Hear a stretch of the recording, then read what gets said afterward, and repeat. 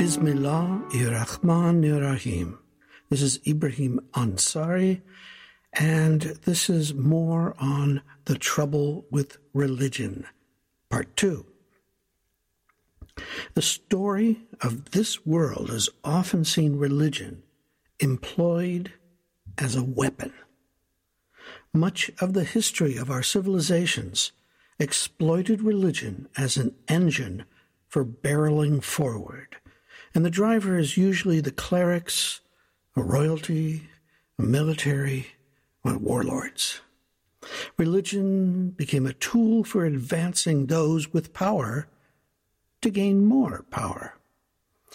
For example, if we look back at ancient Egypt, the clerics, with their knowledge of reading and writing, gained access to the treasury of information, the narrative of the past and present, which gave them access to also all the accounts and taxes and everything that they could find about certain citizens. In Chinese history, the enlightened Lao Tzu's Tao, or Way, was replaced by the Analects of Confucius, which extolled everyone to be content wherever they were and doing whatever they were born into. This certainly made it easier for the emperors to govern with a strict and implacable hand. India certainly bought into the caste system as a means of control for several millennia, quoting the sacred texts as their reasoning. The same goes for the decline of the Roman Empire, the Ottoman Empire, the Japanese warlords, Spain's conquistadores, and the European Crusades. Religion served the conquerors, allowing them a moral excuse to pillage and colonize. It is no great leap to look at religion today and wonder at the baggage it is currently carrying. So here we are at a time when some of those with alleged spiritual authority are being accused and convicted of abuse of various genres. As a result, many of us have thrown out completely the idea of a god or deity. After all, we're scientific now. We scoff at primitive belief systems. And of course, if it's based on the primitive ideas of magical intercession and miraculous cures, then maybe that's not a bad idea. But the idea of unity? What if our desire for understanding things spiritually relates to the very human habit to comprehend patterns? We are made to be curious. As we grow, we gather knowledge about how things work and how they don't work. This constant accumulation of data and organizing it into comprehensible shapes drives us to understand how things work, from the tiny microcosms of quarks and atoms to the great big universe of fun. Even from a scientific perspective, we are all connected in so many ways. Through the cycle of energy, food, and breathing, we are all using the same materials, shifting from energy to matter and back again. We are connected socially and physically through our needs for each other. Oh, you are an individual? Great. Let me see you assemble a car and get it running. Fabricate shoes, go get the leather from the cow.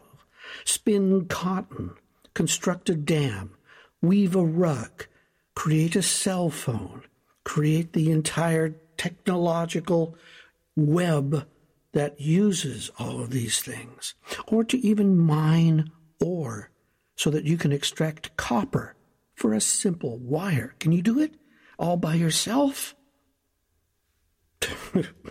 We're not individuals.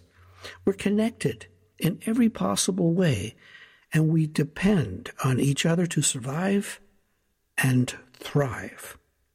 We're one. Regarding spirit, which means breath, our inhalation is passed to us from billions of plants and insects and animals, our great-great-grandmother, and our exhalation will continue on to billions more. So, on a simple scientific perspective, we are all connected. We all come from the same source. We follow the same principles all life must accept, and the same concept follows for our words and actions. Energy cannot be created or destroyed in this universe, so everything is in motion, mostly as vibrations. So, what goes around, comes around, is true. Your words and actions will arrive back at you on a plate or bury you from a dump truck. Your choice. So, what was the original intention of religion? Religion, in its purest form, delivers a spiritual base through individuals and teachings, offering inspiration and guidance, providing hope and mercy, creating a physical and emotional sanctuary, offering moral messages through stories and actions within the community, connecting participants in a positive way, counseling to help each person make the world a better place through peace within and with each other, supporting those in need, having extended spiritual guidance for seekers. Personally, that's why I appreciate Sufism. These are its basic tenets, and even though it is not a religion, it uses an external form to constantly repurify its origins. When a religion becomes overlaid with culture, it's difficult to know which is the religion and which are the traditions of the land. The teachings become confused and blended into a stew of indigenous beliefs and spiritual truths.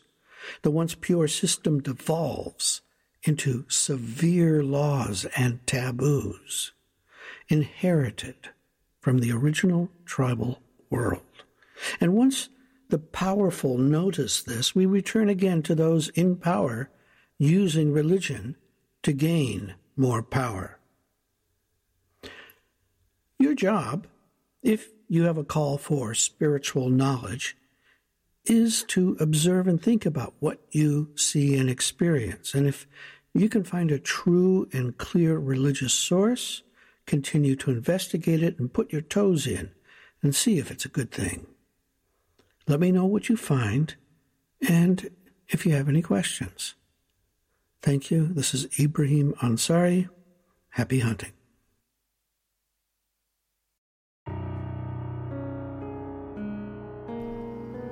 Assalamu alaikum, Marids, seekers, curious, and interested listeners.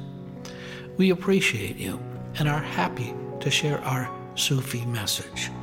Your donation will help support our Sufi Center in Sydney, where we do zikr, sohbet, spiritual counseling, and healing services. We believe the message should be free, but it costs equipment, rental, services, software, and hardware to get this to you. So thank you for choosing our podcast among all the millions available. If you go to our website, AnsariSufiOrder.org, you will be able to donate through PayPal whatever you think this information is worth to you. Blessings and love, the Australian Ansari Sufi Order.